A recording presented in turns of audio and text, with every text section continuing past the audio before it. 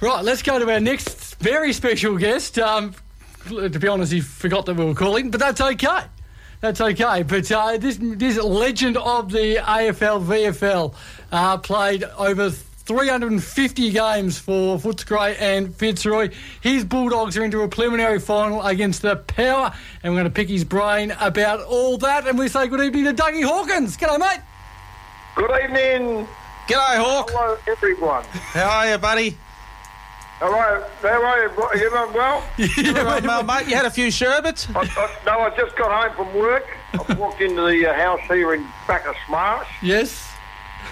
And I've had a long day, but I'm happy to talk to everybody. And I actually know the Oracle. Ah, really? How? I do know the Oracle now. I'm just trying to think back. I reckon the Oracle come from Wagga. Yeah, that is spot on. He knows. He played pretty up there in Wagga, and he, the horse trainer now who played with Sydney, Wayne Carroll. Yes, Wayne Carroll was up there. He coached me for a while. Yeah. That's right, yeah, coached the Oracle, and I reckon you might have played footy with the Duck. Played a bit of school footy with the Duck. You're very good at this. I reckon you would have played footy with him, Oracle, in 1986 at high school. How do you know all this? No, I know the Oracle. He doesn't know that I know all about the Oracle. No, doesn't know. I reckon from memory, I'm just trying to think now. I was talking to the Duck, Carey. Well, I shouldn't say his name, but anyway. I reckon you were number 11 at Turvey Park. I was. This is extraordinary. And the Oracle, I reckon you played a bit of midfield, maybe a bit of wing, maybe. He's right. I can't see you as a winger, Oracle. Well, I've put on a few. Definitely an outside player. There's been a few kilos. Where did you get up and watch me play a few games, Hawk? Well, I actually got a couple of mates in Wagga. Ah. Yeah. And they said the Oracle is a bit of a legend up in Warrigal. In my own I always thought in my own lunchbox. I had no idea. Well, he's not better than Paul Kelly and obviously Wayne Carey, but he's not far off him. Oh, gee. Yeah, a bit of outside. I liked it on the outside. Doug can run a bit. Got a bit more coaching experience. How's that, the Oracle? That's lovely, mate. That is awesome. I think you're our new Oracle, Dougie, I think, actually. Done the research better than he has. Talking about me. Let's start talking about me now. I've had enough. I did talk. Well, I was watching the Sunday Footy Show, mate. They insulted you on Sunday when they asked if you were following the Brisbane Lions or the Bulldogs for the finals.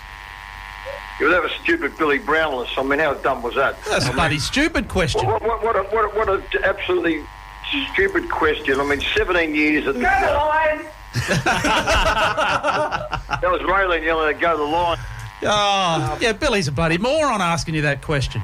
But stupid Billy, and then he rings me, I'm on air, we're talking on air, and he rings my phone, I left like stupid phone. That's right, he did too. And I said, are we actually still on air here or not? We on air.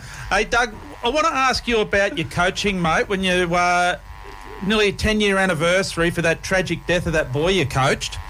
And can you and I know it's probably a touchy point, but can you talk us through that? Like, because tragic circumstances, but what you guys were able to achieve was amazing. Oh, it really was. It was the Bacchus Marsh under 16s and a half, guys. This is now our 10-year anniversary, believe it or not. There was a young boy who was like a second son, not just a boy that I coached. His name was Nathan Prince. He copped an elbow in a qualifying final in the chest and actually collapsed on the ground, and then he was put on life support in ICU at the Ballarat Base Hospital. And this young group had to go and play finals footy, not knowing if their brother was going to make it. So it was, they won the first semi. The family turned off the life support on the Wednesday night of the prelim final. The boys go out and get the job and win the prelim final, and then on the Tuesday of the grand final, we've got to have the funeral. So that was the hardest.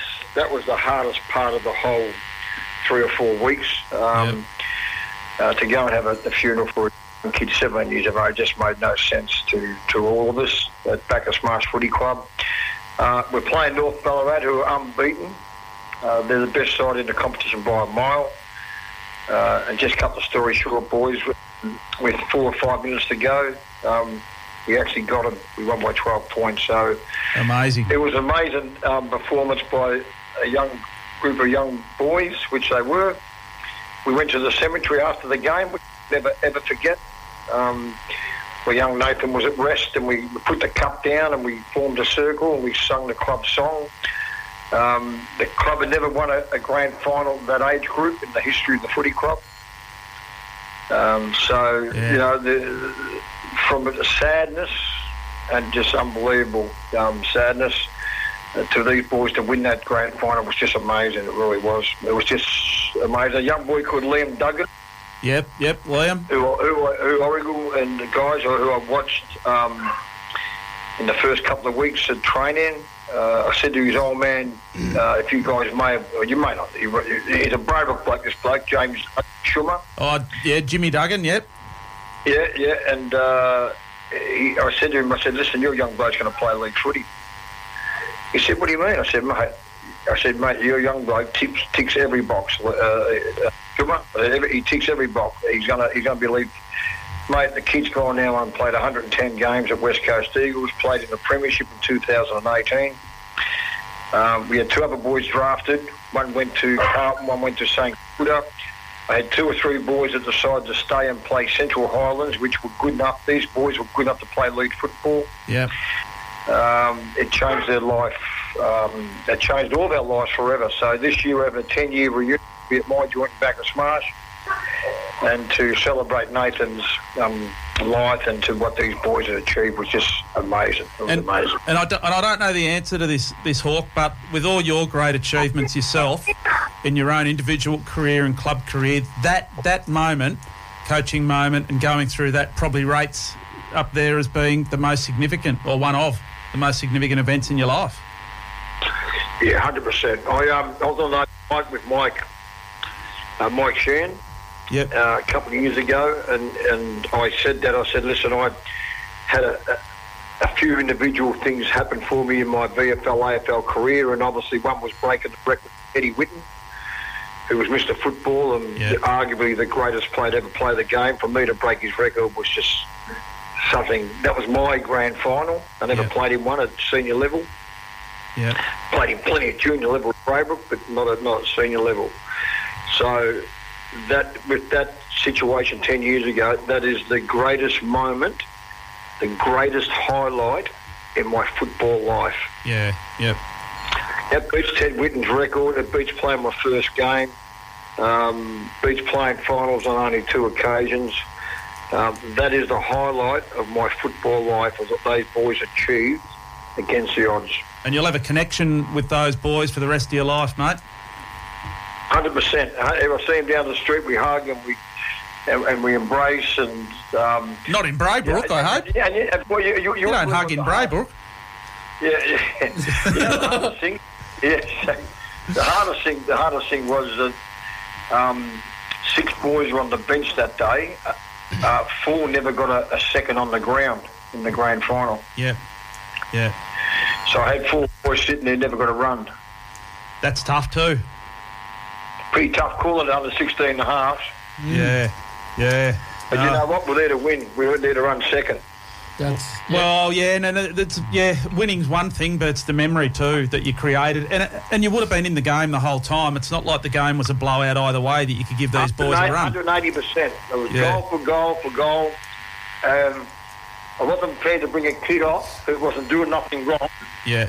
And these boys are on the bench for a reason. You know, they've been up and down a little bit during the year. Yep.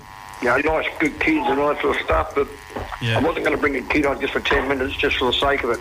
Yeah. They still got a medal. Yeah, go, Alex. You talk about, Doug, obviously being starved of success yourself. What did it mean watching the Dogs in 2016 getting all the way to the flag? And what does that mean to you? I sat up in the grandstand with my wife Raylene, and we watched from the AFL Life members area, and there was a lot of different players from different teams there, obviously from being Life members and stuff like that. It was just looked around and I looked at some of the great names that were sitting there, and I looked out in that ground and I thought, you know what, I'll be honest, I was a little bit jealous. You would be, yeah. That's okay. I mean, I spent 7 years and never able to get into a grand final, and some of these guys have played 20 games, 30 games. Yeah. And here they are standing on the big dance, which I call it, winning the grand final. They were magnificent. They were just magnificent against the odds. And you know what? I just reckon there's some sort of similarities about this group now. It seems to be that thing again, that sort of against the odds. They travelling from playing in Brisbane last week to win that game within the last bloody couple of seconds, and then they'd fly over to Perth, quarantine over there. Now they're going to fly to Adelaide and play Port at home. They've had the week off. 55,000 Port Adelaide supporters at Adelaide Oval. It's going to be a tough gig. And the bot may not, the bot will play. He'll play. Don't worry about that. You reckon he'll play this week? Yeah, I reckon he will. Just got this gut feeling about him. I think he's a fair dinkum pro. Yeah. He's got no structural damage. He'll have obviously some bruising around his back of his knee. I think if he can't play midfield, if I was Luke Beveridge, who by the way has coached very well over the last 5 or 6 years since he's been in charge, I'd play him deep in the goal square. No, very good. What a prelim final weekend, Doug? You obviously featured a few times as a player. Tell us about your experience of the build-up and then playing in it, because you played in some pretty amazing prelim finals. Yeah, 85 was a big one for us. Brad Hardy won the Brownlow medal. I won my only and first best and fairest. We got beat by Hawthorn in the qualifying final by 97 points. Jesus. Under the great Mickey Malthouse. Yeah. The next week we reload and play North in the semi. Beasley kicks 100 goals. Simon Beasley, fantastic player by the way. And then we go and play Hawthorn again. So here we are within 3 weeks, make it 2 weeks. We're playing a side that beat us by 97 in a prelim final out at Waverley. Cut the story short again, they only beat us by 10 points. Oh, wow. Yeah. So Malthouse's coaching was magnificent. He turned us from being 97-point losers to getting beat by only 10 points. They could have went either way too, by the way. And we'd played very well against Essendon. We'd beaten them once during the year, who, by the way, are a very, very good side in 85. Yep. And we couldn't get to them. We couldn't beat Hawthorn. And then they had to wait another 8 years to play in another prelim final against Geelong. And we couldn't beat Geelong, but we could beat West Coast Eagles. So it was just It's crazy, isn't it? What did you make of Waverley? Were you glad to see it go? 100%. Cold, wet, and miserable? Well, to come from... I was living in Bacchus Marsh at that stage, and in the early days I was living in Brave, but driving out there and then you get there, it was a big joint, it was actually pretty cold there, it was a huge ground. For some reason it was like a monster ground. Yeah. It didn't worry me, I played okay there, but the only good thing, they had great showers. They had great showers. Well, I saw some of your highlights drive home, an hour home, back into Footscray and over the Westgate Bridge, and it was a long way out, the old Waverley ground, but two prelim finals and didn't quite make it. Growing up in Braybrook, did you grow up with the Duggans? The Duggans lived across the road from my best man in my wedding. Yeah, righto. Sunshine. Yep. Robbie Grunewagen. Yeah, okay. Captain Grunewagen was the best man in my wedding. I was in his. Yeah. He lived across the road from the Duggans, so I knew Liam's uncle, which was Vinnie Duggan. Yep. Vinnie played at Footscray, played seconds and played under 19s at Footscray just before me. And I knew Vinnie from Sunshine YCW, where I played a lot of as a young kid growing up. And I knew of Vinnie Duggan back then when I was only a young kid playing cricket. So the connection to the Duggan has been very, very, very, very strong. Yeah, very. And then to coach young Liam, at the end of the day, he was going to make it anyway. It wouldn't matter who coached him. Humphrey Bear could have coached him. Or Fat Cat might have coached him. What was his skill? The main weapon, the left foot. Well, he had super balance, and he was a great decision maker, and he was a great kick. So decision making and great kick are two different things, but he could do both. Yeah. And he had great balance, and he had terrific courage. He could mark it over his head. He was good at ground level. So he ticked every box, and I sat there and I went, every box, this kid's going to make it. This kid will make it. And one-on-one, I played him on the wing, and we'd go for him from full back. And one-on-one, you can't beat him. You couldn't beat him. Yeah, you put a big tall bloke on him, you push him to the ground, put a small bloke out mark you. It was only his first year up. He had another year on the 16 and a half, young Duggan. Yeah. No, it's good. Well, I saw a few of your highlights on the Sunday Footy Show, mate, and the passage of time, you sort of forget how good someone was, mate, and you were a great player, and you really enjoyed watching you play as well. Yeah, it was pretty good, wasn't I? You were great. Extraordinary. Now, Dougie, big, obviously, prelim this weekend. We'll just get your tips on it, mate. Who wins on Friday night, the D's or the Cats? You ready for it? No. Are you ready for it? Now I am. It is going to be raining. Oh. It is going to be raining, Cats and Dogs. Not that I'm a punter. You're along at 280 and the Bulldogs at 290. Take a little multi. You might get $8 or $9. And don't forget, gamble responsibly. Well, sure. So you think Geelong might get up? I just reckon they can. I just reckon Melbourne are under the pump. I reckon there's a lot of pressure on Melbourne.